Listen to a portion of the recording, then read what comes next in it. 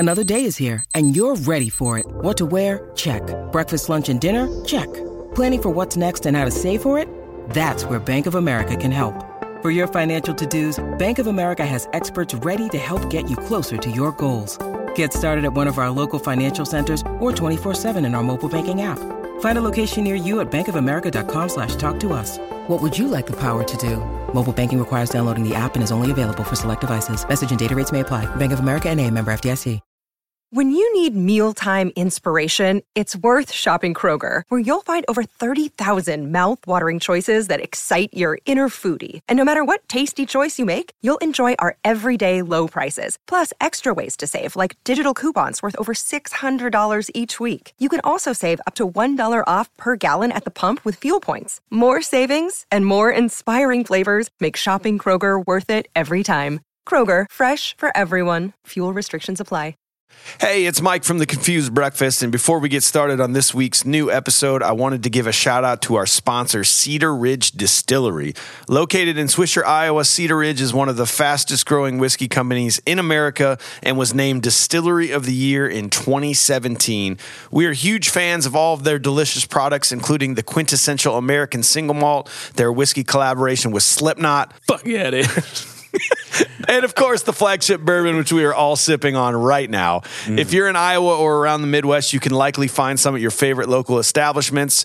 If you want to give it a shot but are elsewhere in the country, you can order online at cedarridgewhiskey.com. Trust us, if you or someone special in your life loves whiskey, order some now. You won't be disappointed. And, obviously, enjoy it responsibly, please. cedarridgewhiskey.com. cedarridgewhiskey.com. cedarridgewhiskey.com. Start the show.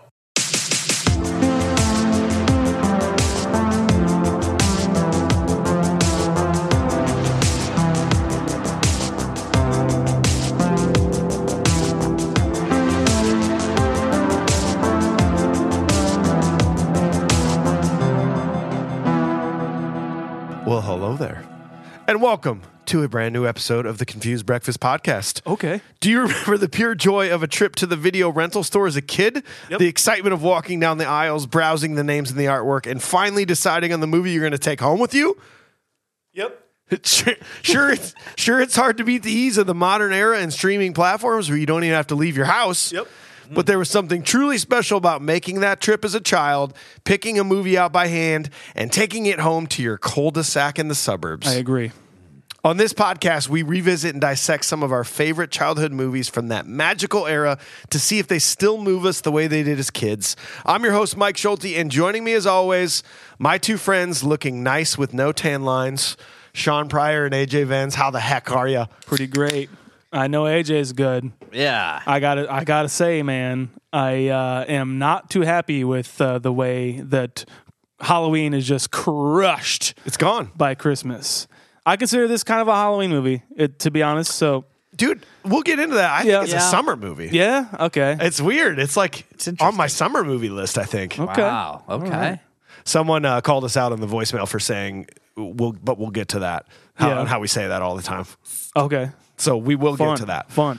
I want to hear your bullshit. Bring it. Bring it. We are delighted to have you here with us today, everybody around the United States, Canada, and the rest of the world.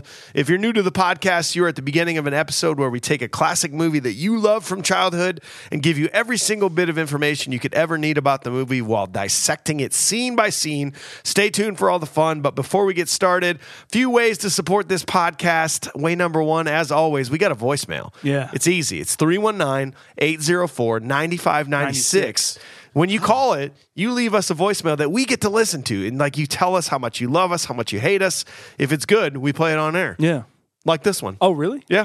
Hey, this is Ryan from Kansas. Your podcast pretty much is the only thing that keeps me going while I'm doing lawn care in the hottest month ever recorded on the planet Earth. I like that, unlike other nostalgia-based podcasts, you actually analyze things with a critical eye instead of just circle jerking about how great Three Ninjas was. It was a dumpster fire of a movie.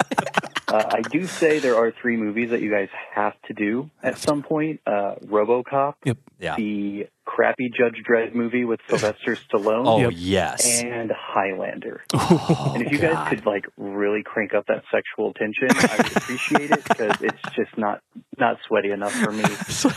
Overall, great podcast, 7 out of 10. Which, according to IMDb, is a perfect score.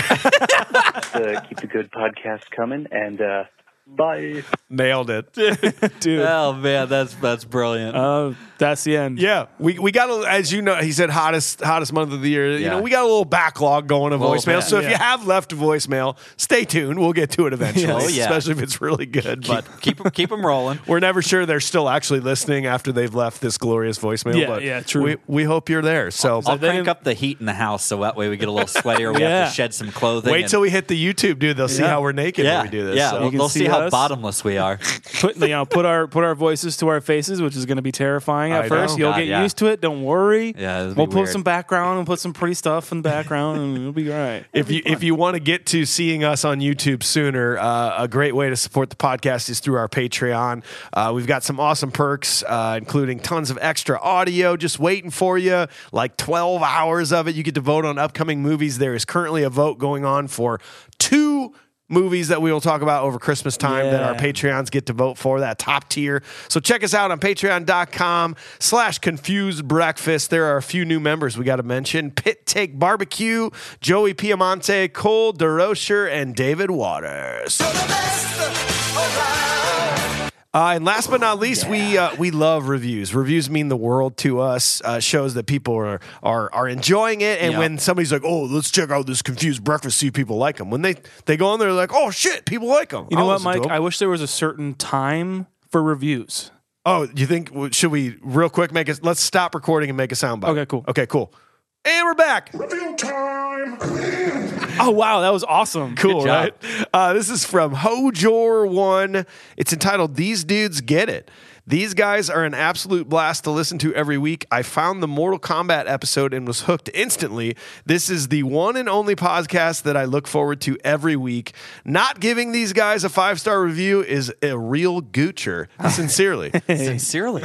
Thanks, dude. You can usually tell when people write the reviews on what their most recent episode they listened to. That had to be Stand By Me. Goocher. I'm Goocher, man. We're going to get to all of you, I swear. We will. You're all beautiful. Yeah. You're our favorite. Thank you so much. Yeah, but it's time to introduce today's movie. On this episode, we talk about a movie that received absolutely horrible critical reviews, but audiences loved it, which is absolutely right up our alley, sincerely.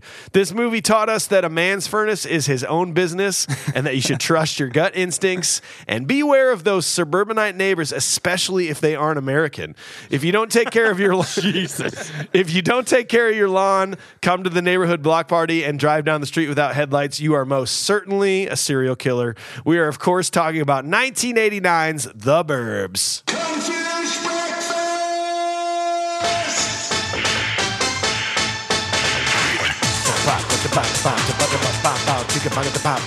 breakfast. For those of you looking to get a refresher on the movie quick, I found it for free with commercials on Peacock. I got a Peacock subscription. Literally the only place you can get it besides Vudu. Yeah, kind of weird. It's not even on Prime. Can you buy it on Prime? Can't even. It says unavailable on Prime. There's no YouTube thing or anything like that. That's so weird. Nothing. Wow. I highly recommend you seek this out on Blu-ray. There's a lovely, lovely Shout Factory Blu-ray of this, and it is amazing. Lots of information that I got off of that Blu-ray. Cool. Yeah. Well, first things first, we always try to get the pertinent, important details of the movie out of the way. Sean, that's your job. Fucking do it. Let's do it. Produced by Larry Bresner and Michael Finnell. Written by Dana Olson. Also wrote Inspector Gadget and George of the Jungle. So, really awesome. Great stuff. Great. Cinematography by Robert M. Stevens. Edited by Marshall Harvey. Production design by James Spencer. Music by the motherfucking Jerry Goldsmith of The Omen, Poltergeist, First Blood, Alien, Gremlins, and every other movie you can think of fame. Classic AF. And directed by Joe Dante, which I'm so glad we are finally getting to a Joe Dante movie. Cast: Tom Hanks, Rick Duckerman, Bruce Dern, Carrie Fisher, Corey Feldman, Wendy Shaw, Henry Gibson, Theodore Gottlieb, Tobert. That's supposed to be Robert Picasso, and one and only Dick Miller, who was in every single movie ever. Dana Olson was inspired by real-life childhood experiences when writing the script for The Burbs. Olson had a pretty normal neighborhood, but had its fair share of weird things, including an axe murderer, and he could swear every week the newspaper said something about a mailman kills his family and himself or something like that. Knowing that where there's fear, there's comedy, Olson wanted the story to be a cross between Ozzie and Harriet and the Manson family. Joe Dante, being the offbeat comedy and horror director he is and was, incredibly interested in the script along with his producer. Dante, Olson, and producer Fennell all agreed that Tom Hanks was the man for the job. They offered him the role, and Hanks was very excited about the part. Hanks liked that the character of Ray had some sort of urge to stray away from the mundane, and also was impressed by Dante's directing style. Most of the creatives on set, including Hanks, wanted their character of Ray to exude a more James Stewart vibe from Rear Window. Rear Window, if you haven't seen it, is James Stewart just literally bound to a chair because he's had an accident and he's watching his neighborhood and sees some fishy stuff. So pretty much kind of inspiration for this movie. Okay. The film was shot entirely on the Universal Studios backlot, mainly on the Colonial Street. As the production started, the backlot they were shooting on was the current shooting location for the television series Leave It to Beaver. So they didn't do much of rearranging on the sets that already had a overbearing amount of normalcy to them. Yeah. The film opened at number 1, raking in $11.1 million on its opening weekend in February of 1989. Wow. That's all I got for now. Damn. So next, we like to give the audience a little insight into what we thought about the movie the first time we saw it. Pick out those nostalgia meters. AJ, I'm going to start you off on this one, man. Where were you when you first saw this one? What'd you give it a rating? You know, it's funny because like normally I see movies like on TV, or I have to like watch my brother by proxy of like, you know, picking them up. What's weird is I've never seen this movie before. No! What? I've never Oh seen man, The I'm so Burbs. excited. I've never seen The Burbs. Sean has talked about this movie a ton to me on like our other podcast. I'm super stoked. And you do the, oh, yeah. And I do the, oh, yeah. Oh, yeah. Sure. Yeah, No, totally. I'll totally check it out, Sean. And then I find out that Mike is apparently a big fan of this movie as well to some degree, and it's just like I was like, okay, well, I'm excited to do it. Much like we've said, when you get to experience a movie for the first time that you're excited about, or that other people are excited about, it does make you a little bit more excited to jump into it. Whereas I probably normally would not invest the time. You know, so really excited for this one. Hell yeah. Awesome. Well, Sean, what about you, man? Tell me you've seen it. Well, Or else we're in the wrong episode. I've definitely seen it. Yes. No, I really like what you said about that, AJ, because like even like last week when 100%. you loving The Running Man, I'm like, that seems like not an AJ movie, to be honest. Yeah. But I fucking loved it, and I was super excited. AJ hates jogging. Exactly. Yeah, it's like one of my biggest fears. I've had 3 knee surgeries. Hell yeah. I first saw this movie, it was just a rental binge. You know those rental binges you go on where it's like 5 for 3 nights or something like that, or some, you know. And the cover looked like a horror movie, didn't it? Yeah, well, I was just a huge fan of Tom Hanks at the time, and I was pretty young, and so me and my cousins from Illinois, we were staying up there with them that weekend. We just got a bunch of movies, and this was one of them, and I was in for a Tom Hanks movie, and I got something completely different. And honestly, at that time, I don't know if I thought much of it. I maybe thought like, well, that was cool. Tom Hanks was not really like the hugest part of it, but I probably say I liked it as a movie, so I would give it a 5 back then. Straight up 5. This is guaranteed rental for me. I remember renting it based off the cover, and my parents being like, "Oh, that'd be a cool one." Yeah, like we like Tom Hanks, and it'd be fun. And then it was definitely a recording on VHS. Like we recorded it off of TBS or something like that. I can see the writing on the tape right now. But I love the slapstick of it as a kid. Like, oh man, it's just so awesome. Like, oh, but very creepy aspects that kept it from being in my, like, this is my favorite movie ever kind of thing. So straight up 7.5. Gotcha. Would watch it anytime it's on. Maybe happen to go to the bathroom during a few scenes. Like, oh, I got to pee during the scene. Yeah. You know, It's one of those whatever. things. Yeah. Yeah. Couple creep things. But overall, pretty excited to strip away this nostalgia and see what we think modern day.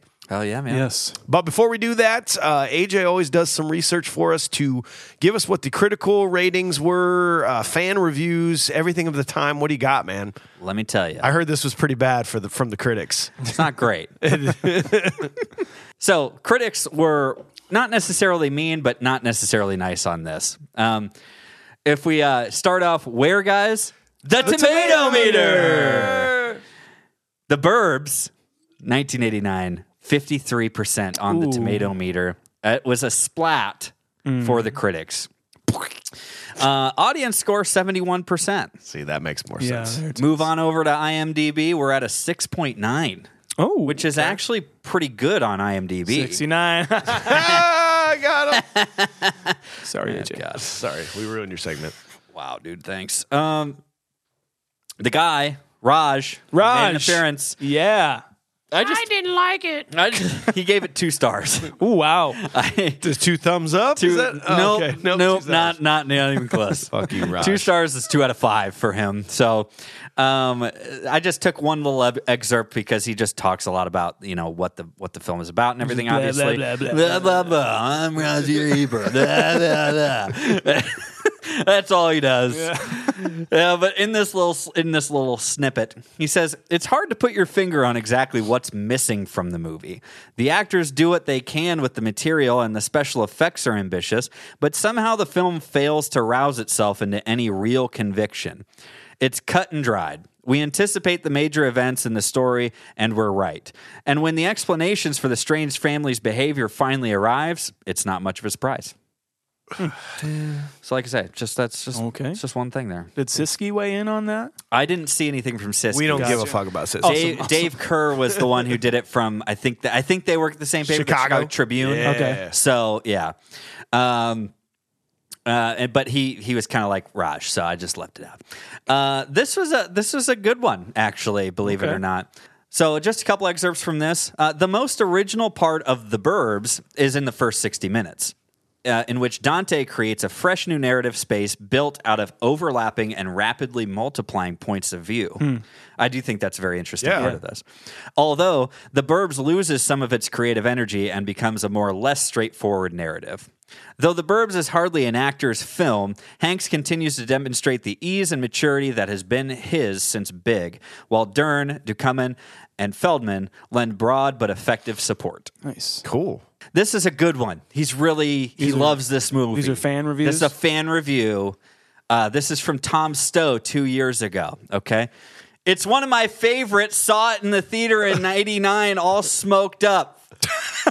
Funny as hell with a lot of great one-liners. Writing was on point. All caps? All caps. And there's only one exclamation mark in between 2 words that are put together.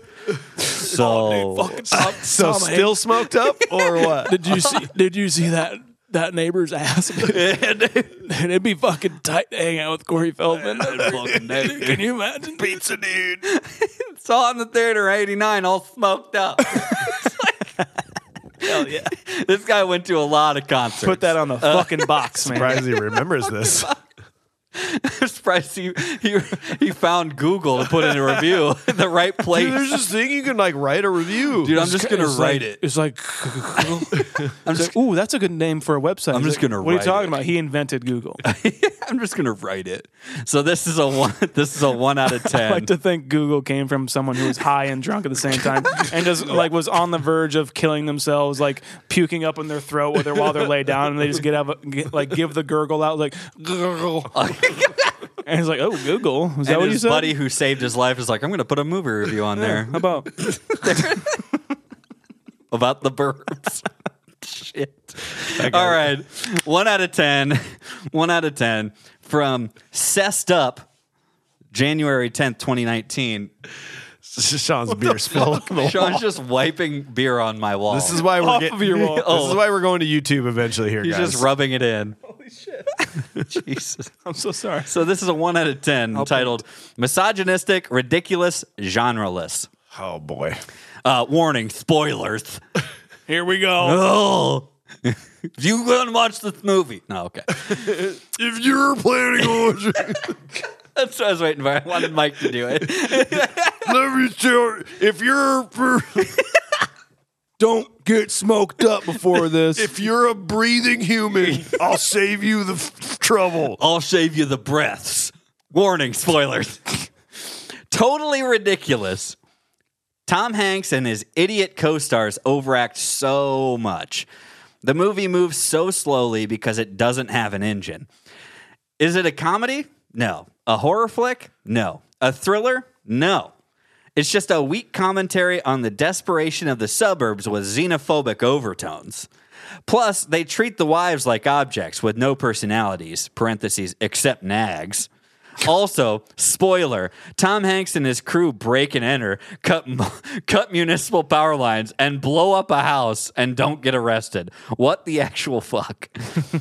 Terrible, terrible, terrible film. Do not waste your time. There's some things that I can kind of agree with in there. You know what? But I want to point this out. This is what I like about our podcasts. I will on occasion pop into some other film review podcasts and just see what's going on, you know. And a lot of times people really focus on things like misogyny or like, oh, they can't, you can't say that. Like, but like, this was made in a different time. Definitely not saying that any of that is right, but you can't review a movie 30 years later based on current standards. Yeah. Right. I like that about it. We can talk, and we always do, and I feel like we're very good about talking about that stuff, but that doesn't make the movie a bad movie. Right. If it has some things like, ooh, they wouldn't have done that nowadays. Yeah. It's the classic, boy, couldn't get away with that today. Yeah, that's okay. But that's where you kind of need to leave it. You know what I mean? Yeah. Like it's like, you couldn't and you shouldn't. But you know what? This is what the movie is. Yeah. Let's do it. We are big supporters of women and equal rights and things that you shouldn't do. Like we're like, don't do that. Fucking Carrie Fisher's in this movie. Yeah. Like it's I mean, like she might not get so much time. Like she might not be like that useful in this movie as a character anyway. But it's fucking Carrie Fisher. Yeah. Like, she's still awesome in this she's movie. Great. I felt like she was very powerful actually in this movie. That she kind of ran the fucking house. No kidding. What do you mean they treated her like an object? She's like, no, fuck you. You're not going outside today. Yeah. we'll get to it, but they take charge at one point. It's like, right. yes, they should. Yes. No kidding. Fuck that Well, guy. I'm getting off my soapbox. Yeah.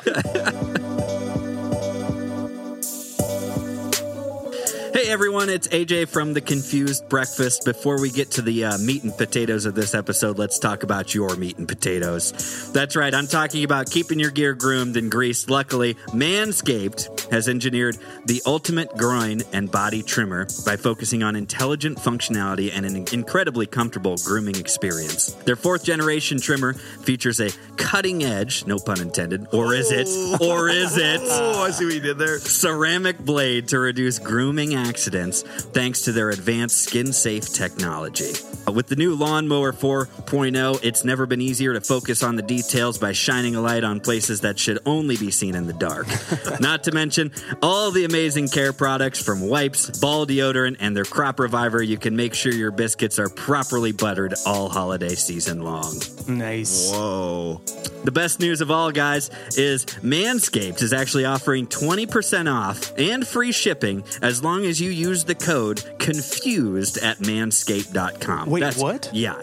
Say that code one more time. Confused. Confused? And you have to type it with an inflection like that, I think, too. You have to confused. Think it in italics. Yeah, exactly. But yes, if you type confused in at manscaped.com, you'll receive 20% off your order and free shipping. That's what you get for being a special listener of our podcast. That's a good goddamn deal if you ask me. It's not bad at all, right? So go unlock your confidence and get your weeds whacked before you get your wiener whacked with the best tools and products from Manscaped. This is Big Don T from Big Don Auto and Chicken World right off Exit 5 in good old Memphis, Tennessee. And this here is the Confused Breakfast Podcast. Let's get back to the show. Cheers to that. Dudes, what do you say we take some time off of work, but instead of going away to the lake and relaxing, let's sit at home in our cul-de-sac with our wacky neighbors and see who can die or get arrested first. Dude, honestly, fuck yes. Life in the burbs will never be the same again. Here we go.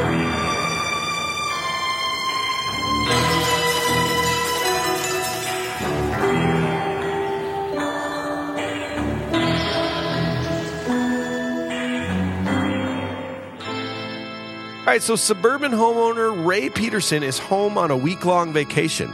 He awakens one night to investigate a strange light coming from his new neighbor's basement. The next morning, Ray observes his various neighbors. Teenager Ricky Butler prepares to paint his family's house. Elderly neighbor Walter lets his dog Queenie shit on Mark Rumsfeld and his wife Bonnie's lawn.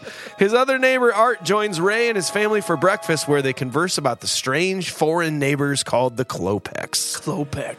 Dude, this intro was Google Earth before Google Earth. It was. Then where did it go? Oh, mate. Dude, it went to Des Moines. Yeah. It basically went to Des Moines, right? I paused it. Yeah. Okay, so for reference, we live in Iowa. We Yeah. live in Cedar Rapids area, which is more eastern Iowa. But I paused that and zoomed in and out a couple times with a map in my hand. I'm like, that's fucking Des Moines. That's Des Moines. Which is like 2 hours away from us. Yeah, I got a little fact here. It says, although the painting at the beginning of the film depicts it as taking place in the Des Moines, Iowa area, several references, including the Illinois license plates on the garbage truck, place the film in the Chicago area. Which clearly is not where Chicago is. It's pretty close. Like, we're 2 hours away from Des Moines, 4 hours away from Chicago. Yeah, so really bad map skills. Yeah. Yeah. Yeah. I mean, things were different back then.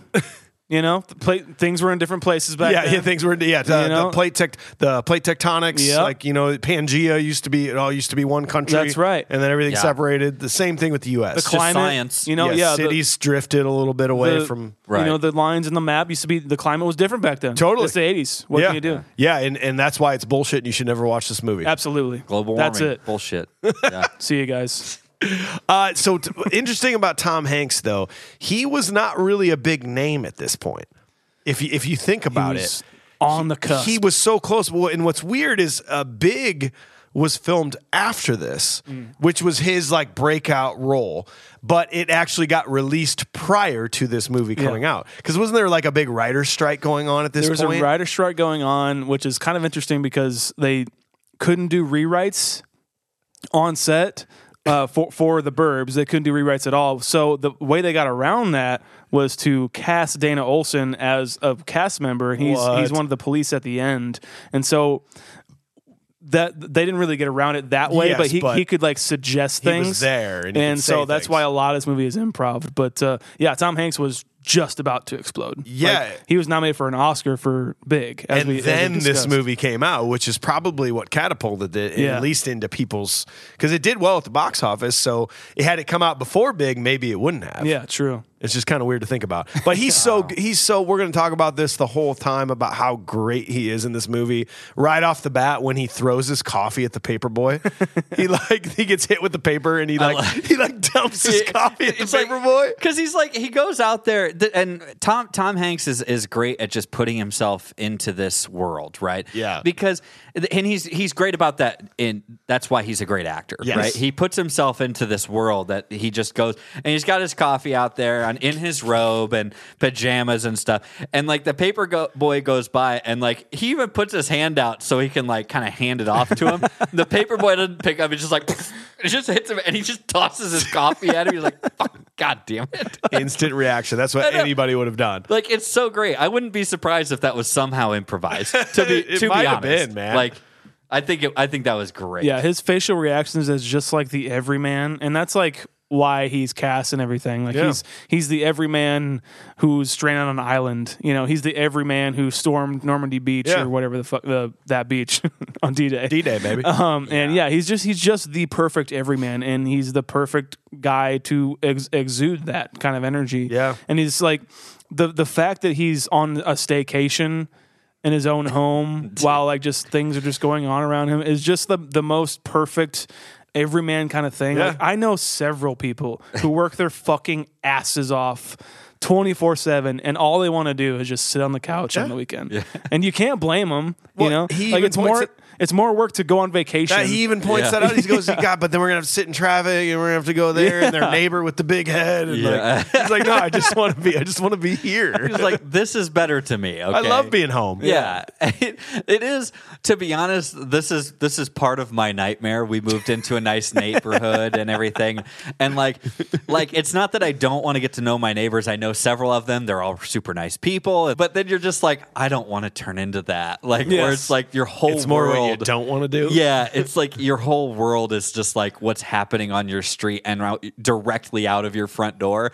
That is my nightmare. And honestly, it could be even worse now because you were a part of a Facebook group for your neighborhood. Correct. Am I now right? Yeah, that is correct. Everyone is. Yep. Yeah. I'm not yet. I have to create it. And the stuff that Don't do it. the stuff that pops up on that it's Pure comedy. Oh, it's absolutely comical, man. I have a top 10 list going right now from my neighborhood on top 10 funniest moments that have happened on our Facebook. Do you really? And funny to me, not funny to the rest of the people. Yeah. Because it was serious for them. Oh, but it's very I'm serious. laughing my fucking ass Do off. they know there's a local celebrity in their cul-de-sac? Of course they do. Here's the best part for me, though, because AJ, I agree with you completely. Yeah. Like a couple months ago, somebody told me a story about how they moved into this new neighborhood and they're so happy. They've wanted to be in this neighborhood forever. And all they do is everyone's so tight knit that every Saturday night, they pick a different house and everyone goes to that house and has like this big party. God. That's my fucking nightmare. That's your nightmare? I love some of my neighbors so much and I love hanging out with them. I don't want to hang out with anybody every weekend, let alone my neighbors. Yeah. And that's why this movie's so great. It's literally a perfect portrayal of suburban life and neighborhood. It is complete hodgepodge of people living way too close together with way too much time on their hands. Yeah. The fact that is suburban life. Yeah. And it's the idea is the fact that if you looked out your window and saw, oh, Art's got a gun, and that's normal behavior, that would be upsetting to me.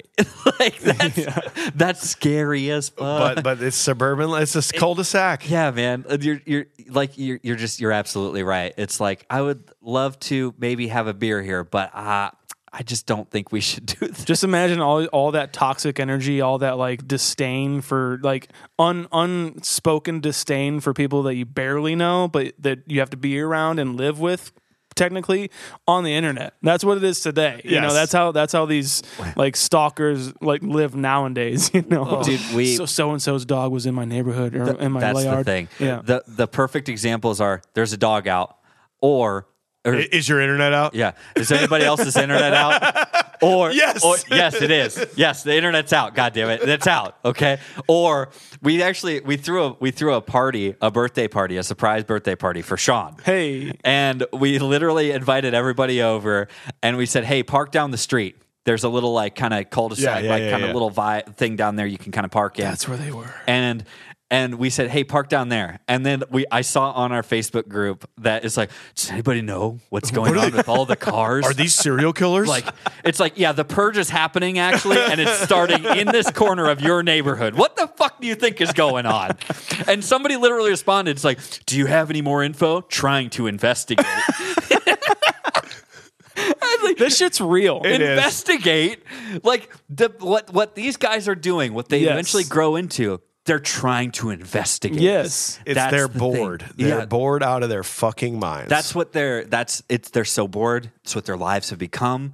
That their neighborhood is their world. Yeah. And there's nothing else really exists outside of this, their pathway to work. And hey, do you want to go down to the deli to get a roast beef sandwich?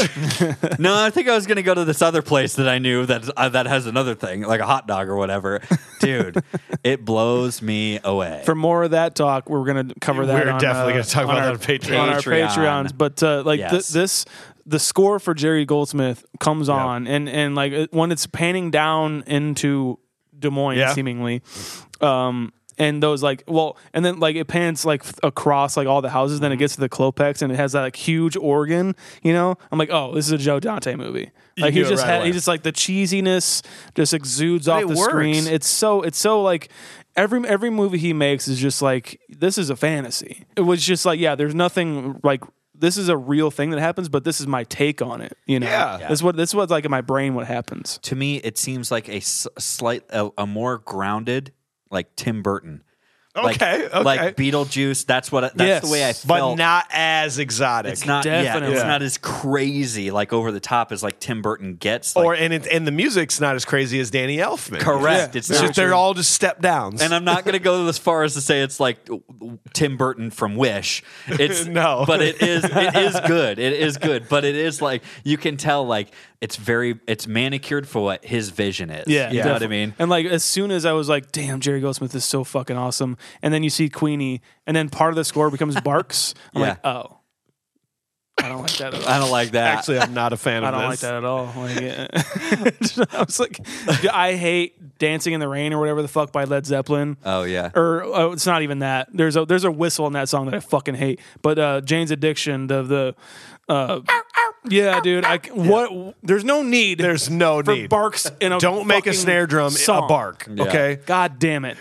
Let's move away before Sean gets really mad. Yeah. I'm seeing it. So Rick Duckerman. Yeah.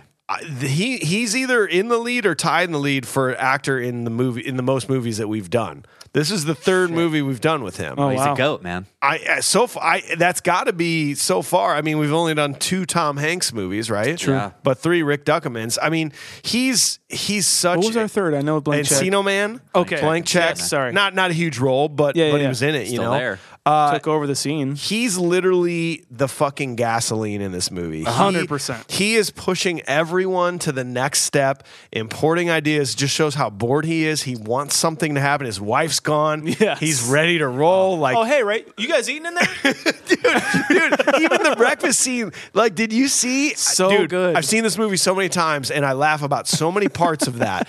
But like, first of all, there's a pineapple. I'm like, what's he gonna do with this fucking pineapple? But dude, for the first. That's why I love doing this podcast with you guys. I've seen this movie a million times. Never noticed it till this time. He eats dog food.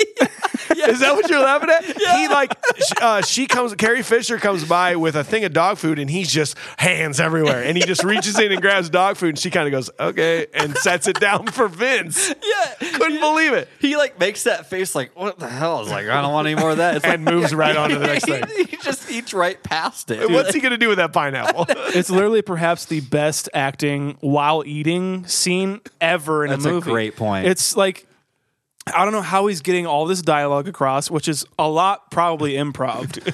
Like getting it all across, and like he's got the ribs and the pineapple for no reason. It's so good. Yeah, dude. And everything he's eating except the dog food looks like pretty fucking good. It looks eat pretty that. tasty. It's like it goes to show he's like, yeah, he's obviously batching it up. He's not cooking for himself. He's not doing anything really for himself. He's all out for himself. Yeah, Yes. Not taking care of himself. Right. And it is very, very funny. He's gasoline in this whole thing. He wants something bad to happen so bad. He is Louis Tully in this. The more he's on screen, Yes. the more I want him. Every time he's on screen, he steals the show for me because he is filling the air. He is just filling your head with ideas while you're watching a movie. It's brilliant. And it kind of pained me to hear that Rick Duckerman and Tom Hanks didn't really get along that much during filming. Like they weren't like contentious or anything like that, like Offset. They were just like didn't match energies, which is kind of perfect for their roles. Probably, Like yeah. Ray is just, like, and to compare it to one of our patron saints that we're going to cover one of these days, The Big Lebowski. Rick Duckerman's character is John Goodman's character in The Big Lebowski. Okay. He's just like, hey, this is what's going on, and he's just exacerbating every single thing that he can think of. Yeah. And then Ray has to deal with it all, but he's also Which is like the dude. he's also intrigued by whatever he's Yeah. saying, and but he's also like, I don't know, it could be bullshit. And then there's like one little snippet here and there. He's like, oh, but that could be true. Yep. He's propelling everything, like you say, the gasoline. It's this a whole funnel. movie. Art's just throwing things in the funnel, and they're all dwindling down, and a little Yes. bit starting to come out in array. Yes, exactly. And there's some cool special effects before we move on. I people probably think there's a little too much cheese in this movie, but I just, it works for me in this movie. Like when Ray walks across the property line onto the Clopex, and like the weather changes. The wind blows, So and good. like everything's crazy, and then he steps back and it goes away. Yeah. I don't care. That's very Tim Burton-esque, and I love that shit. Very I think much. it's awesome. It is very good because that just gives you a little bit of the insight of the whimsical aspect of this movie, that it's not going to be just a straightforward kind of a thing. It's going to have some fun aspects to it, some spooky and fun aspects to it. The way they set up like this entire cul-de-sac, like these characters, like Bruce Dern coming out. Bruce Dern. Yeah. Oh my God, dude. Rumsfeld. Like Rumsfeld. Bruce Dern is like one of the best actors of all time. Will go down as one of the best actors of all time. And I can't believe he's in this movie. Like, somehow, like, it's just crazy to me. He's like Laura Dern's dad, you know, obviously. yeah. But completely embodies the, like, that type of character. Like, who like, kind of fuels Rick Duckman's character a little bit to Art. But like, him. Artfully, like, he just nudges, just pushes Art a little bit and makes him go do all the crazy he's stuff. got everyone's got their completely different, you know, motivations towards this, but they all have the same kind of goal, and they're just kind of like tugging and pulling at each other, and it's done so good and set up so perfectly right away. Let me ask you guys about Rumsfeld. Do you think it's a little bit of a stolen valor type thing with him? I think so. He was in the military, but I don't think he was some big badass. Honorably discharged after like 1 week. Yes. You know? Like I even found some of this on Reddit. He claims to have spent time in Southeast Asia, although the words Vietnam War are never mentioned. Ricky calls him lieutenant. Art calls him captain at one point. During the invasion of the Klopex house, he's wearing tiger striped camos and a green beret, both of which are indicative of special forces. Despite these details, no insignia is ever seen, meaning he probably just bought it. Like, he's always seen in military clothing and like going about like raising the flag and saluting it in the morning.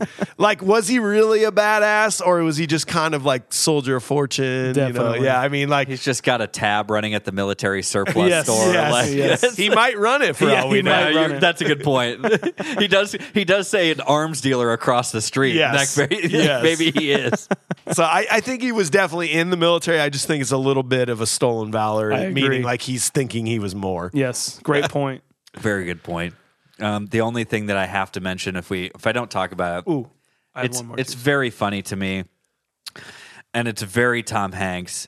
And Carrie Fisher comes out and is like, "What's going on?" And he's like, "Walter's dog just took a crap on Rumsfeld's lawn again." He just got this tired, like almost like drunk baby look on his face. We all do the same thing.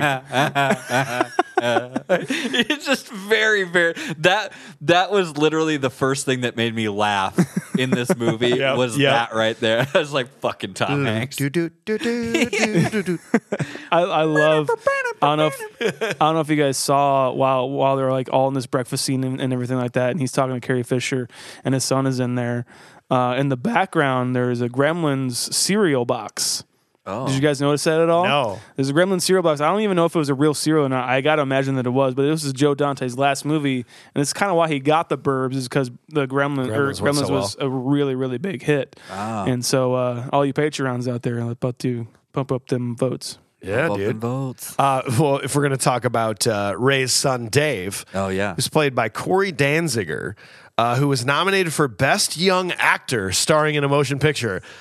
For this? What fucking movie were they watching? This kid had like 2 lines. Wait, and where? What? It just says Corey Danziger was nominated for Best Young Actor in a starring in a motion picture for his role. And like, was Nickelodeon a thing? I don't know, man. The Kids' Choice Award. But my God, that kid did nothing in this movie and went on to do nothing. And it's kind of a funny thing because Tom Hanks, he kind of argued for the point to not have a son in this movie, to not be a father, just be a young guy. Yeah, and it's honestly like, I don't know why he is in this. Really, it's not. There's really no point. Honestly, it doesn't add anything. It makes him be like a little bit more pathetic, I guess, where he's not like really paying attention to his whole family. It's a good point. But that's about it. Yeah, I mean, you don't see like Art has kids. You know, right? Nobody has kids. Rumsfeld has kids. Like, why is he the only? It would have made more sense if he was just like the younger guy on the block. Yeah, you know what I mean? Because he is. You can tell he kind of is.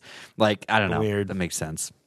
Well, let's push it along. So Art and Ray go over to knock on the Klopex door, but are chased off the porch by a giant swarm of bees. That evening, Ray meets outside with Art and Rumsfeld.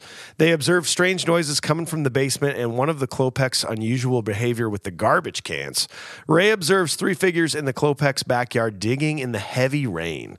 The scene where Ray walks up to the door and the wind's blowing at him and everything, and it cuts to like close-ups of all the other characters, dude, like a Clint Eastwood, like good and the bad and the ugly kind of thing, and it's just like zooming in on their face, but somehow the dog has the best face. It's awesome. And did you guys know Queenie, the dog, also played Precious in The Silence of the Lambs. Unfucking believable. Wow, Yeah, that's like a literally- star. Is that dog the biggest star on this film Yeah. set then at this point? That film won Best Film, so it could Damn. That I laughed out loud when they were zooming in on everybody's faces, and the next one was the dog. The dog. be. Like squinted eyes and everything is like so perfect. Call it cheesy. Like I said, I don't care. It's awesome. it's so fun. perfect for this movie. Yeah. Oh, it's so perfect. And there's so many cheeseball stuff that just works, like the address changing from 669 to 666 when they get on the porch. Oh, God. Yes. Yeah, that's So right. good. I don't care. It's awesome. It just adds to it. It just adds to it. It adds to the creepiness of why they're creeped out about this house. Nothing is right about this house. And it just goes to show, and somebody's mentioned it before in some comments, like on, I don't know, either a TikTok or like Instagram somewhere, that like a lot of these things that you talk about, it's like, is that on purpose? It just goes to show like everything happens for a reason. Nothing happens by accident on these movie sets. Because if it did, they'd reshoot it. Yeah. And so Yes. the fact that like those little things happen. They go, cool, got it. And it's like, awesome, that was perfect. Yeah, that's great. I love that. Those little things like you're saying. Yeah, and if it did happen on accident, we would tell you about it because it would probably be in like on the special features on no the DVD. kidding. You know, Yeah. So who is Ricky, right? Corey Feldman's character, yeah. where are his parents? Yeah. We're the parents. How old is he? Because he's drinking beer with Art at night. Yeah. That night, Yeah, they're like, hey, Ray. he's like painting his house too. Like, Yeah. I imagine he's like his parents are gone for the weekend or like the week. Yes. So he's like, and his only task to do that week is to paint the entire house. Yeah. Or like maybe even just like the front porch facade, you know? He's like 20, 21. He's like, I'm still not- trying to put his life together. I'm gonna do that on the 11th hour. I'm gonna have a party every day until Yeah. then, you know. Dude, and think about Corey Feldman at this point. So, Goonies, Stand By Me, Lost Boys, and License to Drive have all come out in the years leading up to this. He is So he's the biggest potentially star. at his peak and probably the biggest star in this movie. Yeah. And it feels like his role is really forced. Just At like the time we need of the filming, for sure. Yeah, we need Corey Feldman in this movie. I don't give a fuck what his role is. Just put him in the movie.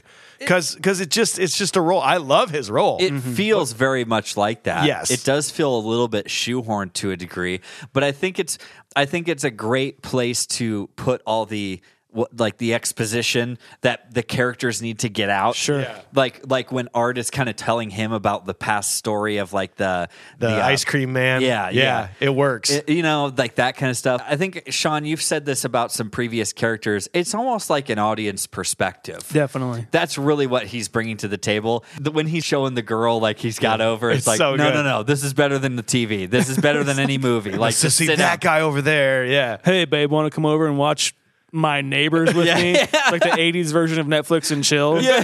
Neighborhood and chill. Neighborhood and chill. I mean, it works. That's great. Oh, man. Yes. Oh, gosh. And you get into really the first like moments that were scary to me as a kid. Yeah. First of all, the basement lights and the noise that came out of that was frightening and such a cool effect.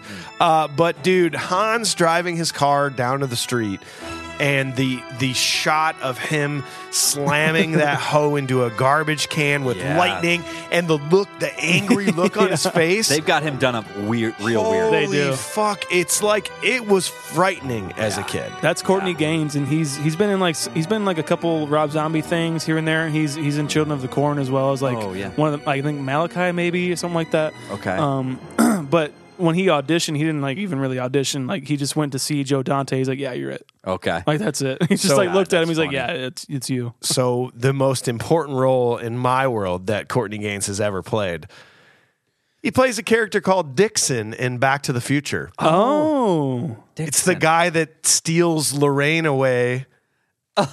and like Back off, McFly. and he's got that laugh, George, and he's Yeah. That is fucking Courtney Gaines. Oh, shit. That's Courtney Gaines. Damn. That is Hans, motherfucking Hans from the Burbs. Hans. Baby. Wow. That's where I was like, that was a mind blower Yeah. for me when I looked him up on IMDb.com. I just love how the continuation of suburban life continues, and it's summed up with one question. Oh, did I show you my new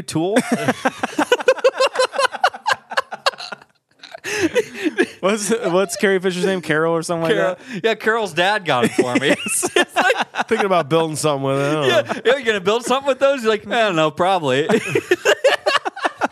He wants to be excited about it. He's really not even excited about like, it. He just like it's just one of those things. Like when I moved into this house, my dad got me a set of like DeWalt power tools. I just moved into a new house. My dad got me a set of tools. He did. There you go. You see, and it's just like this idea that man's got to have tools. Man's got to have tools. I'll show you my new leaf blower. Yeah. Oh yeah. Oh, it's cool. I just blow my leaves to the Really? corner. Yeah. You got good battery life. Oh no, on it's that great. thing? Great. Yeah, you get a couple hours. Oh wow. Yeah, man, you just that's great. charges up quick too. Where'd you get that at? Oh, Menards. Menards. I got a good discount on it too. Wolfman's got Nards. Wolfman got Menards. You always got to talk about the discounts. You got it on a great Oh, deal. you got to go on a Sunday. You do that rebate at Menards? Sunday. That rebate's where it's at. I tell you that. Not only did I get that 11%, but they were actually doing a Labor Day sale that day. Yeah, you sign up for a Menards card. It's like a rewards thing. Yeah. Dude, every time it's like I don't know what you guys think about the Blue Collar Comedy Tour, but the joke of "Which you did ya?" What'd you do? It's like you didn't bring your truck. What'd you did ya? Dude, I enjoyed the shit out of those did guys. too. I really do. I think those guys are hilarious. I'm not gonna try to hide it. If you mow your yard and find a car, you might be a redneck. I do love that shit. It is that kind of shit, though. Dude, It's like, it's great. I do have to say, no matter what, okay, no matter who you are, wherever you live, if you live in a neighborhood somewhere, and if it's like a rainstorm that's happening, it's just downpouring and everything. But if I were to walk to the window and see all of my neighbors in the house digging holes in their backyard, I would be fucking terrified. yeah. The first thing you do is call the cops. You just call the cops. You at just that point. immediately go, hey, There's something something weird's going on. Something's wrong. I've never seen this before in my They're life. digging without a permit. Yeah. There could be power lines in there. Yeah, like, you're going to need to come over and I check don't this think out. that they know that. I'm nervous because I haven't seen anybody come and mark their yard for this. So, And please. his son saw it already too. Yeah. So this is two different instances Yeah. where people are digging at night in the rain in their backyard. Yep, that's when you call it, and you do it anonymously because you don't want to be the next door neighbor that did that. But at the same time, you make the fucking call Immediately. You don't want your gas line hit or your electricity hit or anything like that, Or It's a a dead cul-de-sac, body too. or a dead body in your backyard. It's all got to be on the same system. That's the level of of scariness is hit the gas line, hit the electrical line, hit and the internet line. hit the internet line. Oh, sorry, that's actually that's one. number 2. 'Cause then the Facebook page is That's going right. to get out of control. That's right, and so that's definitely top 3. Number 4, maybe 5 is dead body. This is actually scary. I'm actually scared right now. All right, let's move this party along. So the next day, Art and Rumsfeld accost 2 garbage men before they can take the Klopex trash. However, the bags contain nothing. Rumsfeld's wife discovers Walter's dog Queenie running around. The group goes to Walter's house to investigate. Walter is not there, and it looks like a struggle has taken place. After discussing with Art that the Klopex might be into the occult, Ray has a nightmare in which the Klopex sacrifice him upon a giant barbecue grill. So good. The garbage seems hilarious. They accost. I love the verbiage. I'm sorry. Yeah. So Dick Miller is one of the garbage men, and he's in every single Joe Dante movie. Every movie. I'm pretty sure, but he's got so many titles under his belt. Like, just look up Dick Miller. He's in a movie that you've seen. Yeah. No matter what, he's in 5. He's in 10 movies you've seen. I guarantee. Almost everyone in this movie, if you try to look them up on IMDb.com, it's endless roles. Yeah. Like almost everybody in this movie was in a lot of movies. There's a documentary called "That Guy Dick Miller" because he's Cool. like when you watch a movie, like, oh, it's that guy. He is that It's guy. that guy. Yeah. He was like, it's government property, or like it's our property if it's like on the street or something like that. It's like, and no, it's actually the city's property once it's in the truck. In the truck, yes. It's just funny though how they're having like almost like philosophical discussions as lowly garbage men, you know, like they're having these great conversations, and I thought it was hilarious when they were fucking throwing everything out of the truck, and that typical like suburbanite. Yeah. Like, I pay my taxes, pay your salary. Like, I fucking hate when people say that. God, It's it's so the bullshit. But I laughed out loud multiple times when the trash never got picked up Yes. throughout the rest of the movie. Like 2 or 3 more times, people just drove over the trash. Like, it was just, I'm not picking it up. Are you going to pick it up? I'm not picking it up. It's like, it's almost like I like to think that like the movie set got lazy or something, and like they're just like, just leave it. It'll Just be kind of fucking a leave fun it. idea, anyways. Later on, it's just like nobody wants to take the time to pick it up, and they're on a tight schedule. So it's like, It's let's just not pretty worry awesome. about it. Like how Art is just like, oh, they must have switched the garbage at night. It's like that he's just that committed, just coming up with whatever he can Yep. come up with. It's To like, further this. they must have switched it. That's what's got to be. Yeah, he's just building that into his head. And by the way, that's not what happened. It was never switched. It's not what they did with these bodies or Yeah. whatever. Yeah. So he was just furthering this along. Yeah. He was just moving this on. Most He was of it just is- building it in his own head. Most of it is his buildup, as we'll get to like towards the end. Yeah. Like most of it is like bullshit that is just like nothing. But Yeah. they are right on one thing. Yeah, you're right about one thing, but your way of getting there is way the fuck off. Should have thought about this a little harder. Yeah. And then they even go over to Walter. So they go over to Right. Walter's house, right? And they're like, it looks like a struggle's taking place. And his fucking toupee is on the counter. And of course, he's not going anywhere without Yeah. his rug. Right. Like, come on now. So this is almost the catalyst. They didn't find anything in the trash can. It could have potentially ended here where they're Yeah. like, okay, fine. They're not doing anything wrong. But then they were easy to perfectly tie this in to be like, Klopex did it. Right. They took him. Yeah. Yeah. We know exactly what happened. Yeah. Let's keep moving And forward. that's where the world gets lost to them. Yes. Like now it's just the cul-de-sac. Once they find like Walter's missing and it might be nefarious or something like that, it's just like now nothing else exists. Yes. This is the only thing we're thinking about Yes. from here on out. I love when they're leaving a note for Walter. It's like your dog's at my house, your window's broken because we all thought you were kidnapped and stuff, and then he's just like completely dejected. Yeah, he's just Walter. I have your dog. Walter, I have your dog. We broke your window because we thought that. Oh, shit, Jesus Christ! He's just crazy. Which ends up being a very important scene It because is.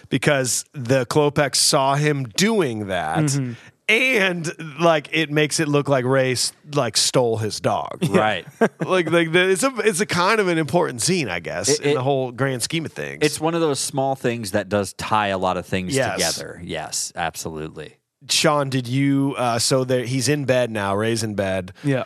And he's watching TV. Did you know the 3 movies that he scrolled through? I know it's The Exorcist, Texas Chainsaw Massacre Part 2, I Yes. believe, and then oh my God, just give me one hint.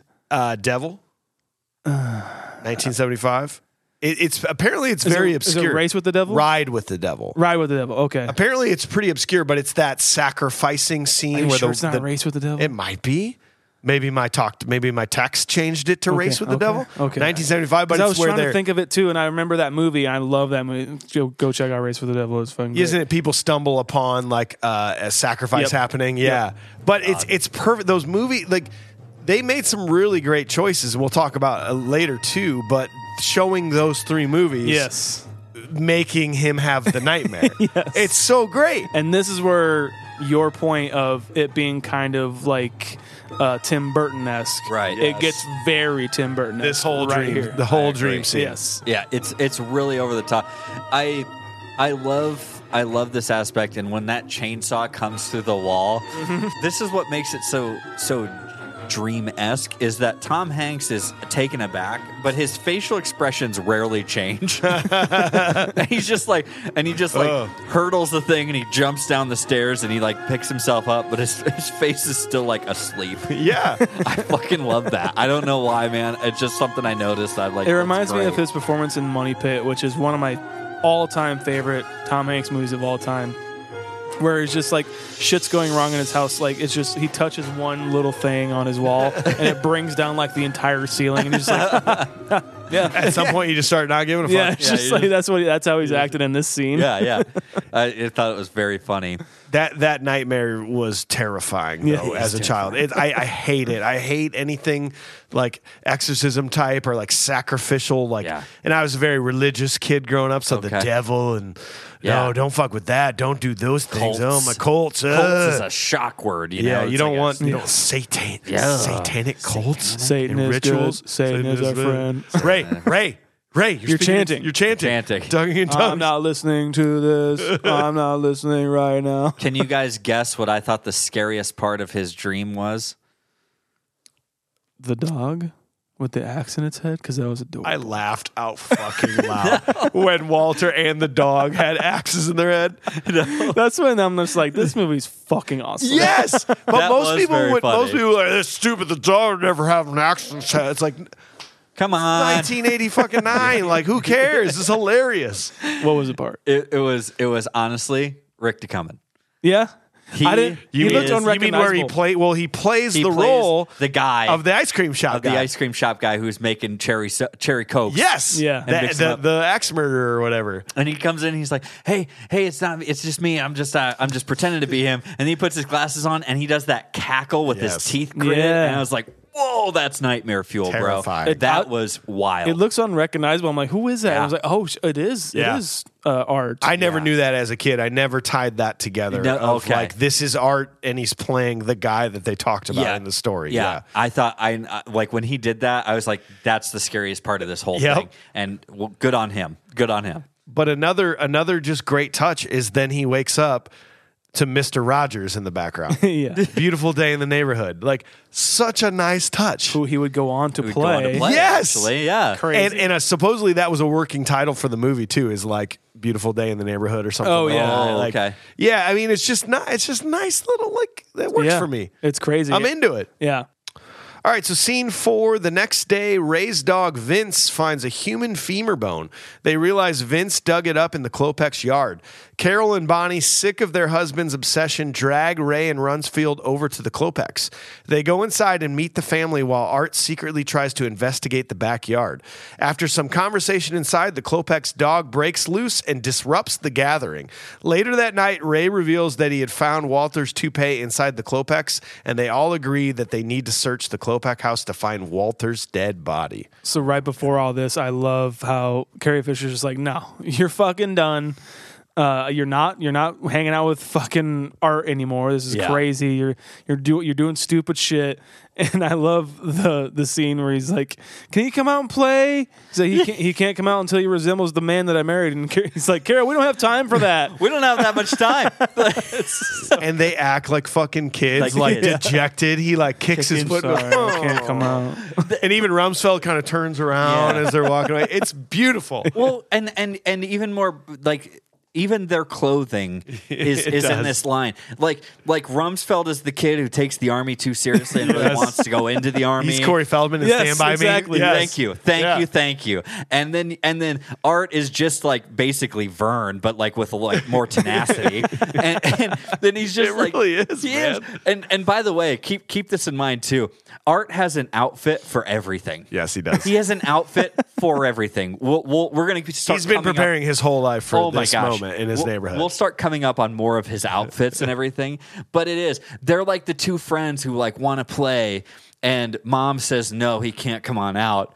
And when Art goes to him and he's sitting in the lounge chair out there, and he's like Ray, We flushed him out. Ray, we flushed him out. And he's like, oh, I'm just sitting here with my eyes closed, just trying to get some sleep. It's very true. It's like, of course he's fucking awake. He's like, stop bothering the man. Just leave him alone. If I had to write a eulogy for Tom Hanks someday when he passes, hopefully 50 years from now, Right.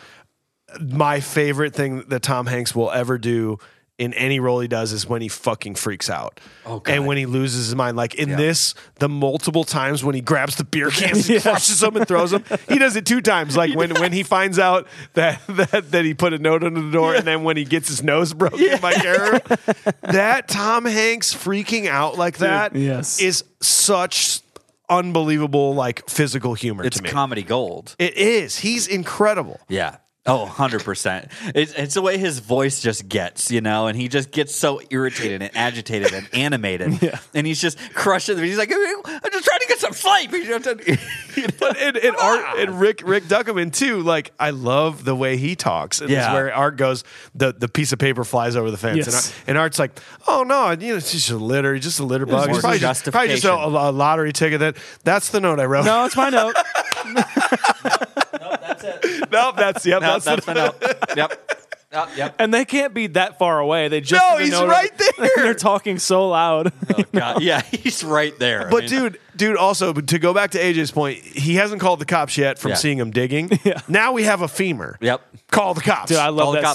scene. They're arguing and shit like that. And it's just like, and like he's trying to convince. Yeah, We'll get there. he's trying to convince Art that it's like, dude, we can't fucking do this anymore. You know, like I'm just so tired. We have to not. And like every time that there's that happening, like that, you know, that kind of is like, oh well, maybe it's not this.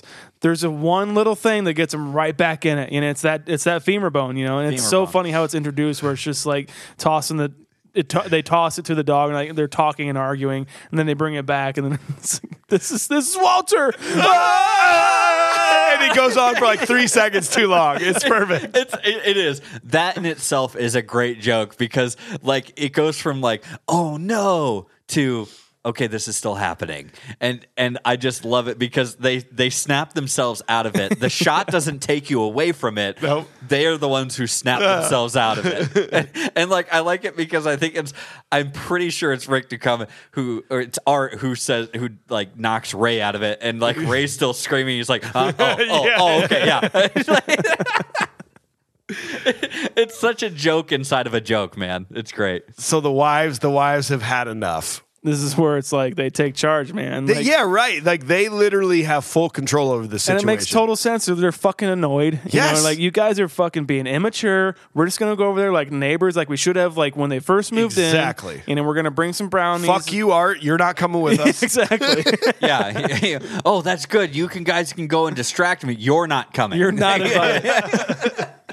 I laughed so hard at a few moments inside that house. One, I never noticed this, but when they all are at the door and they're talking to Hans and they all just walk in, Oh my god. but Tom Hanks like swim moves around them. That's my favorite part of this movie. I know that he Sean- does so much to avoid eye contact. He just swim moves them and just goes, no, I'm not going to look at you or smell you or touch you. I feel like I know for a fact Sean has done this to me at some point in our relationship. He's totally done this to me. He just kind of wide eyes and just goes right by him. Well, help see you later. Just doing what everyone else is doing. not talking to you right now.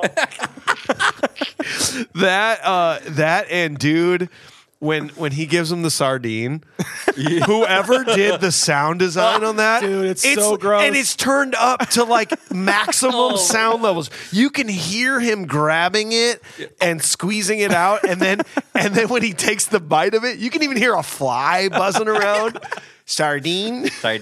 And then I love the subtle look Tom Hanks gives Carol. Just Yes. a real quick Yes. look.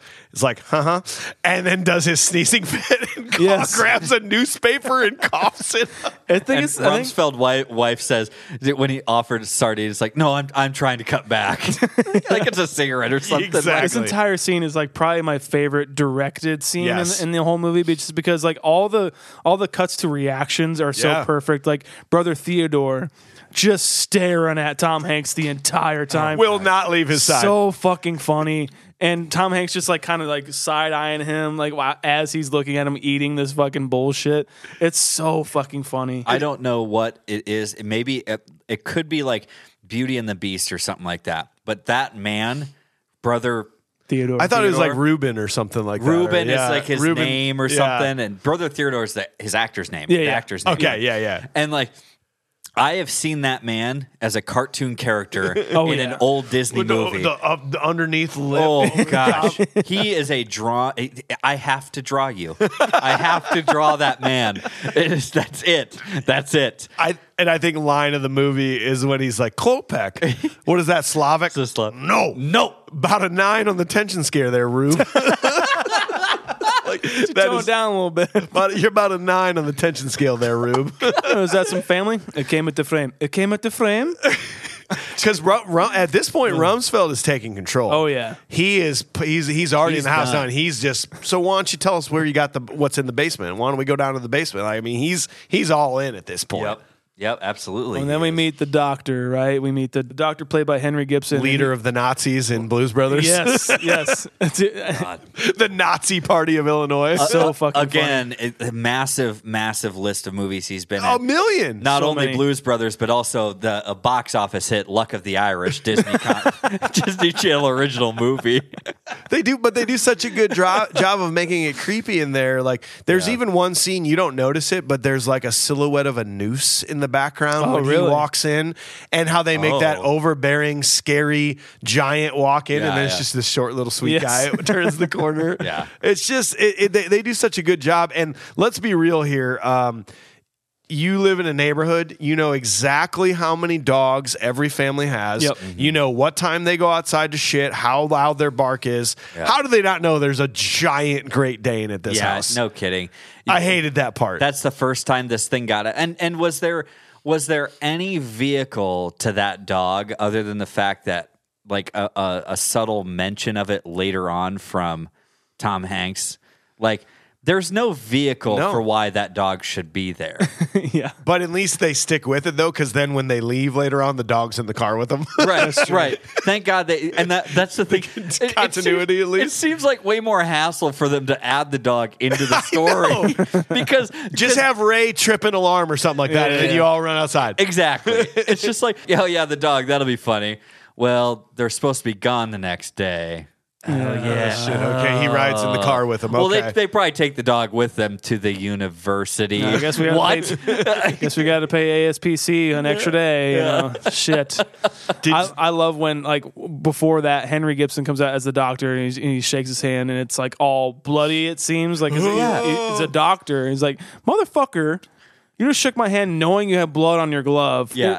And AIDS at this time is running rampant. Jesus. This is just irresponsible. But it's just paint. And the candles, I thought the candles would be, what does he say, like sexy or something like that. I thought, it turns out they're really nice, and this is great, and everybody's having a good time. Yeah.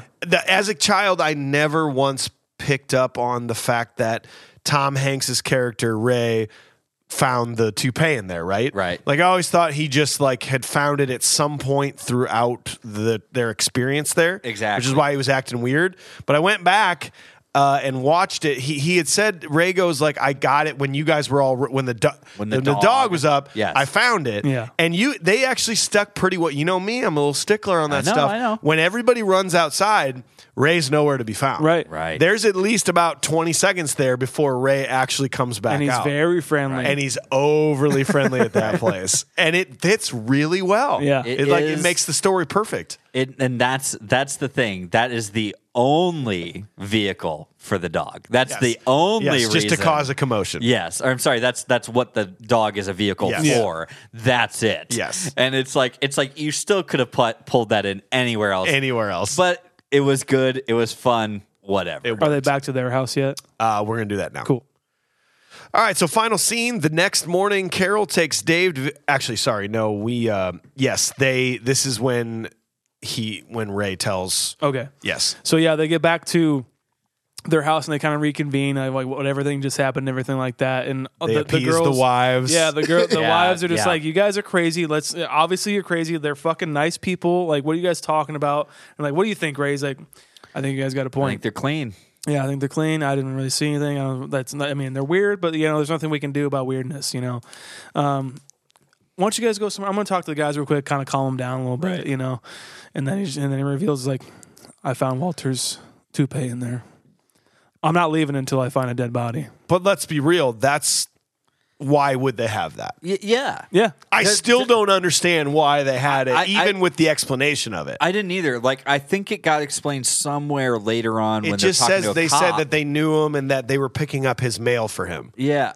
Which, See. why would they ask the Klopex to get his mail? and honestly, Yeah. it could have easily been fucking art. Yes. Just like planting it in there somewhere. It could have been. Dude, yeah, I didn't. That is a part that was like, it's like a blank area in Yeah. this that I was like, okay. Yeah. all right, whatever, keep going. It is a great shot though of Tom Hanks, Ray, just like looking off. It zooms It's like in. his green eyes are just like so wide and everything. It's just like, I'm not leaving until I find a dead body. Nobody kills an old man in my neighborhood. That's right. So Yes. So now we got the final scene. The next morning, Carol takes Dave to visit her sister. Ray, Art, and Rumsfeld spring into action when the Klopeks leave their house. After hours of digging up the backyard, Art suggests they search the house. Ray digs in the basement and hits a gas pipe just as the Klopeks return with the police. Art barely escapes before the house explodes with Ray inside. Carol returns to find Ray bandaged and under arrest. He didn't find anything in the house, and there were reasonable explanations for the Klopeks' behavior. He attempts to apologize to Werner Klopek in the ambulance, but Werner admits to killing the old neighbors, the Knaps, and attempts to kill Ray as the ambulance drives away.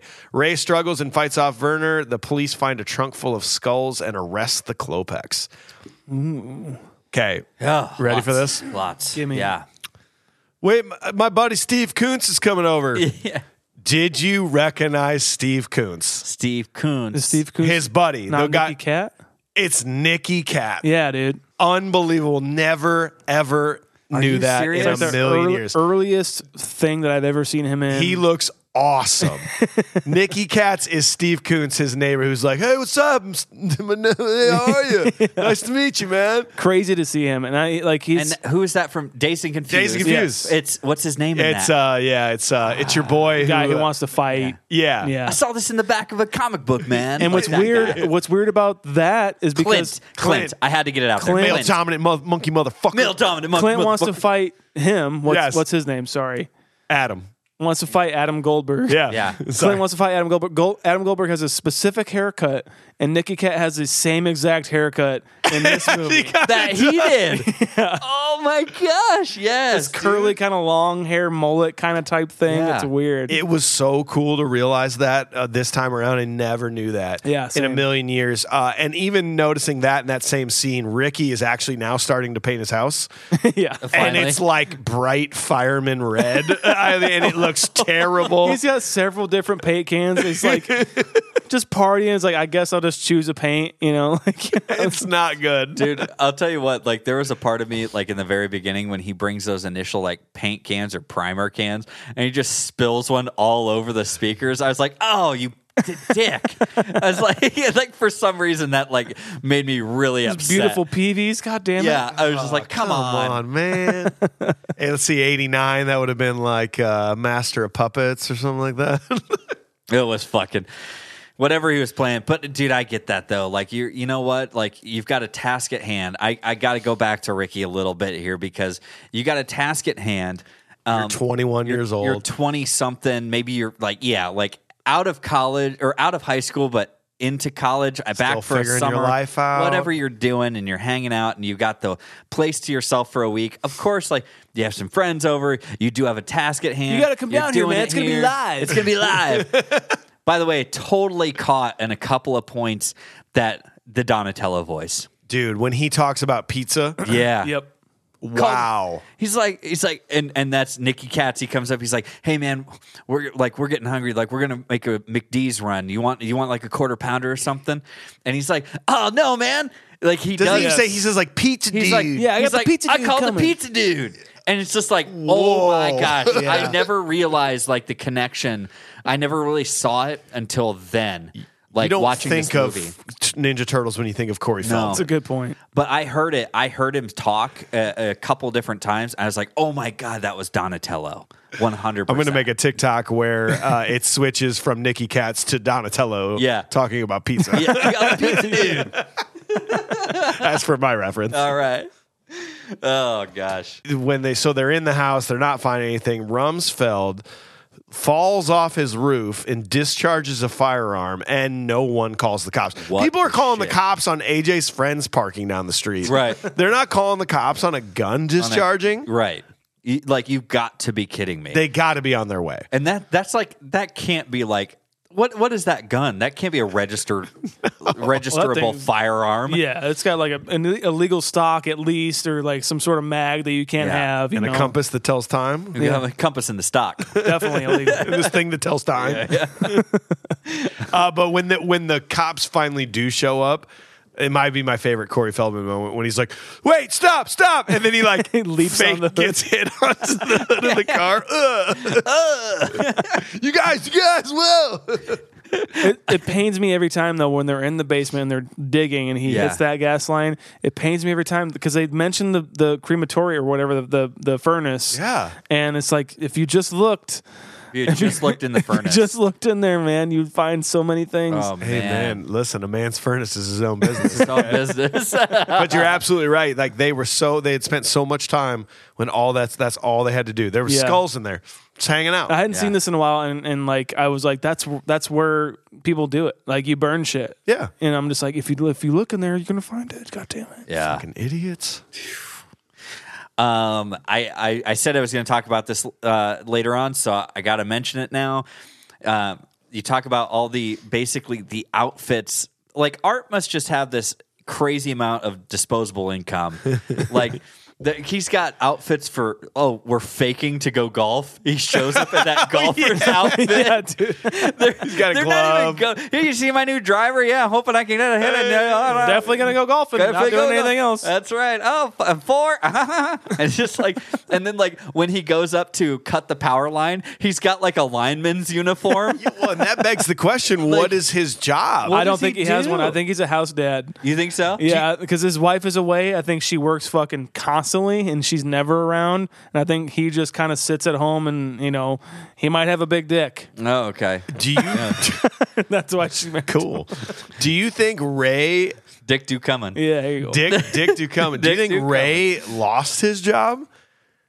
I read that there was a lot of script rewrites where they said like he actually lost his job. Yeah. And that's why he was so stressed out. He was going to take like a week off before he got back into things. And Gotcha. yeah, kind of weird, right? That makes like, sense to me. It kind of feels that way because he's taking like the full week off.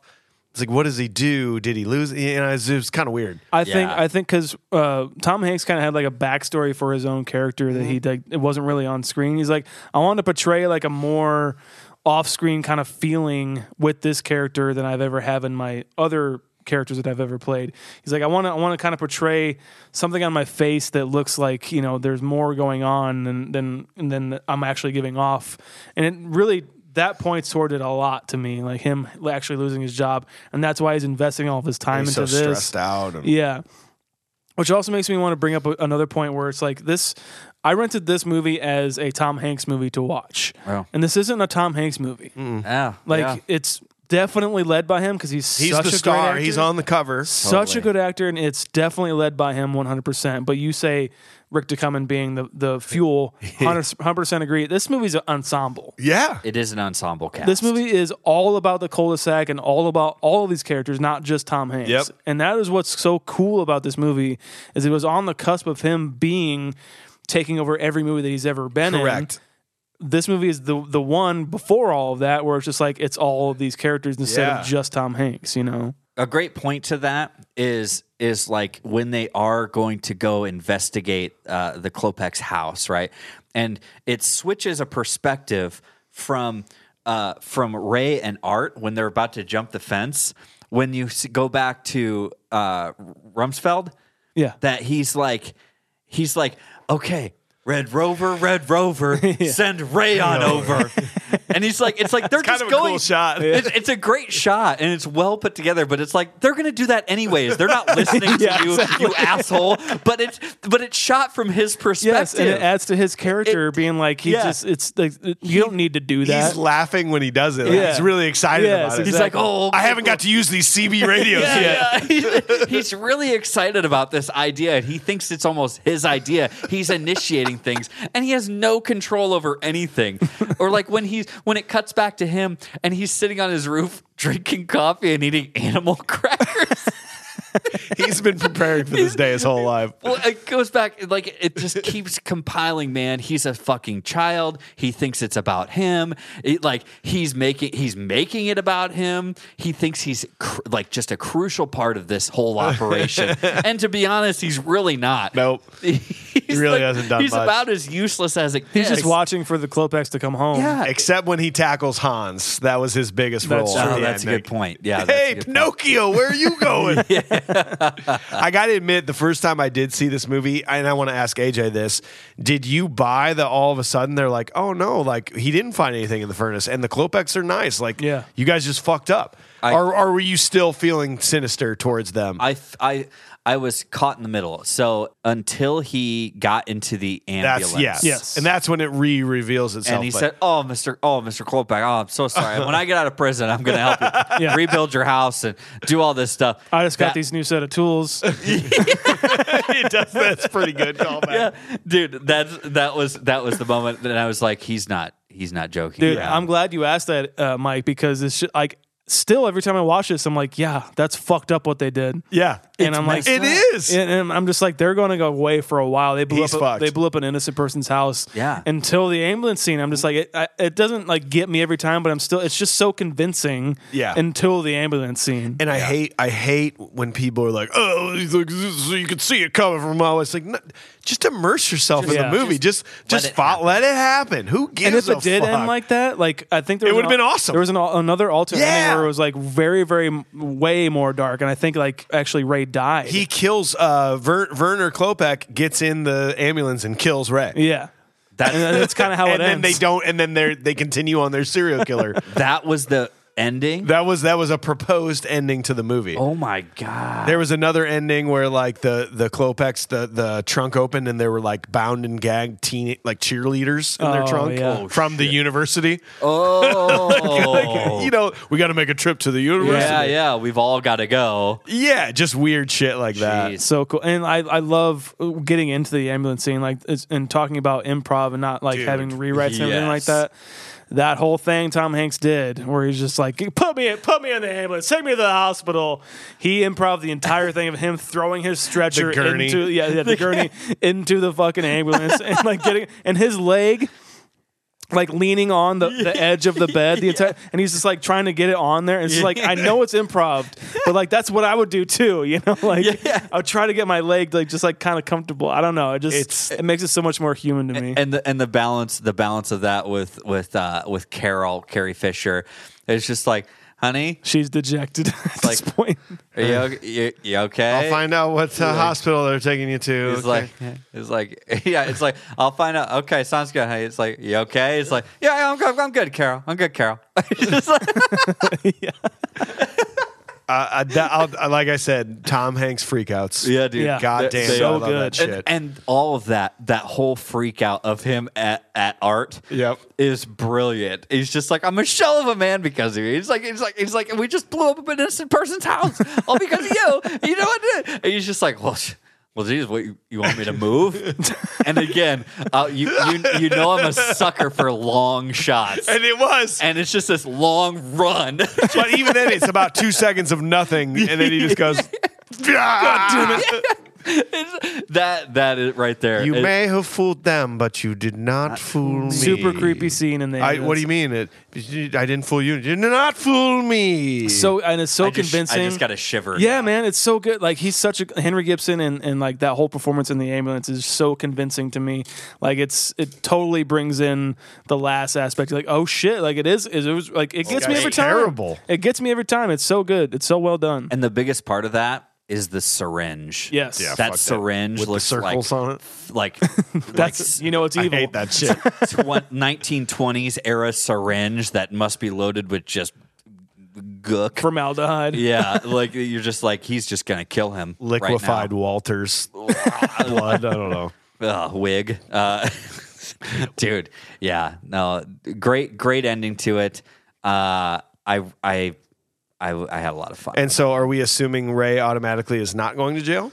I think at this so. point you have to assume that, like, well, okay, never mind. Sorry about that. Sort of absolved, and he's sort of kind of like cracked the case a little bit. I mean, I don't know if you're charged with anything at that point. I don't think so, because it's a bigger case on their hands. You just unlocked a missing case of 37 skulls in your trunk. So and some points in this movie, Corey Feldman kind of annoyed me just a little bit, just a tiny bit. Like, I agree. I don't know why, but the point where they're like, so like, what, we don't have anything on him, and their trunk's open. And he's like, oh, look at this shit. We do now. It's like so good. Now. Even when he's like, I love this street. Yeah, and he's like, take care of their neighborhood for me, because he's finally going to go on the vacation with Carrie Fisher. He's gonna go on a vacation from his vacation. Yeah. Okay, got it.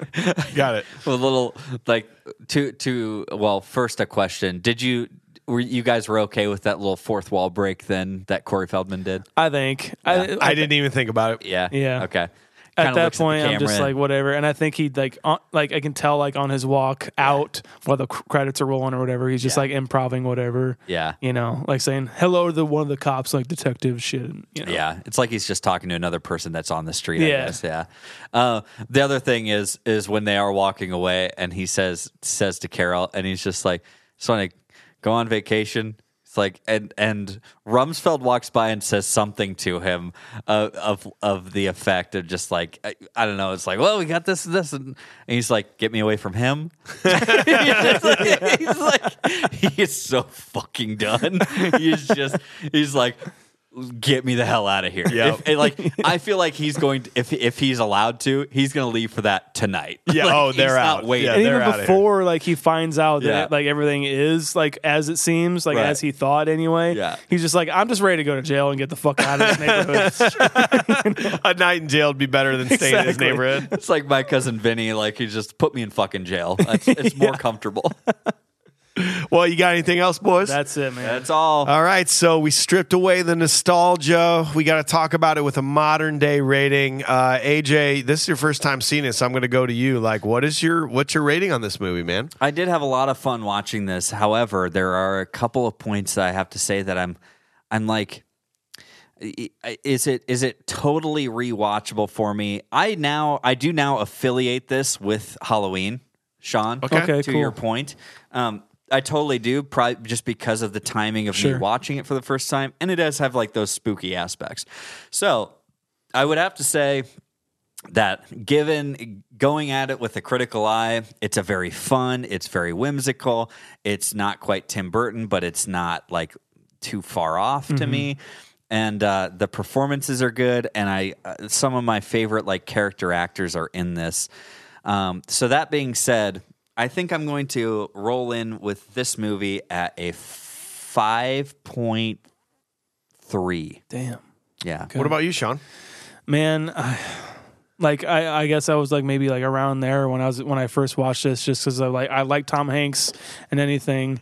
But when I rewatched this, like I don't know, maybe 10 years ago, like rewatching it in like kind of my more adult horror loving aspect that I am now, I just think this movie is so fucking brilliant, and I think it nails everything about like a watchful, like a nosy neighbor kind of thing. 1,000,000%.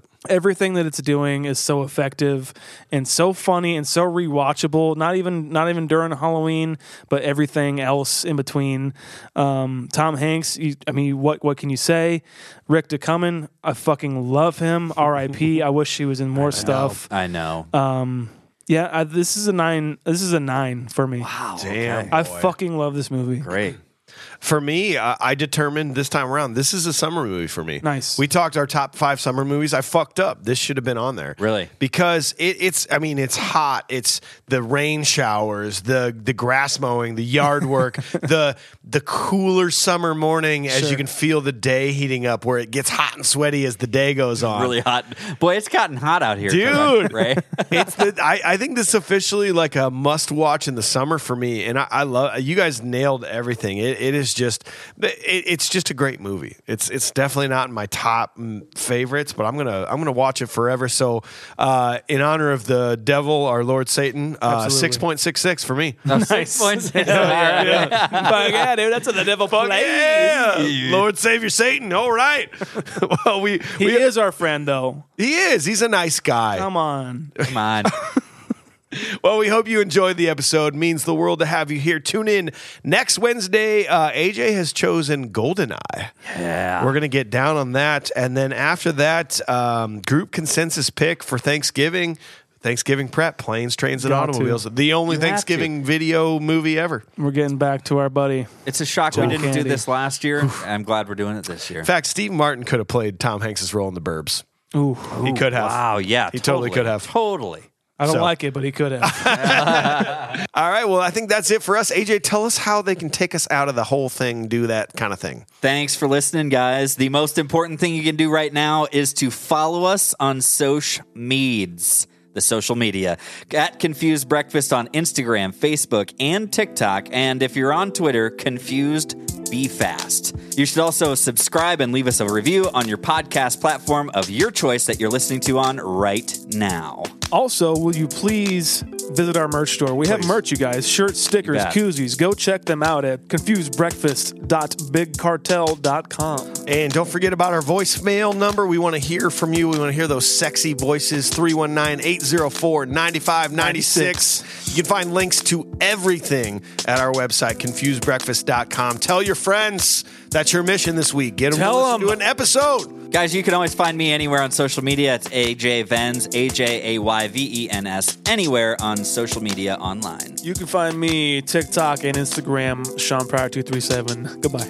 And I'm generally called Mikey Schulte on things, but sometimes I'm not. So you're just going to have to click on the links and the things and find us, okay? Yep. Got Well, it. that's it for today's episode. Goodbye. Deuces. Bye.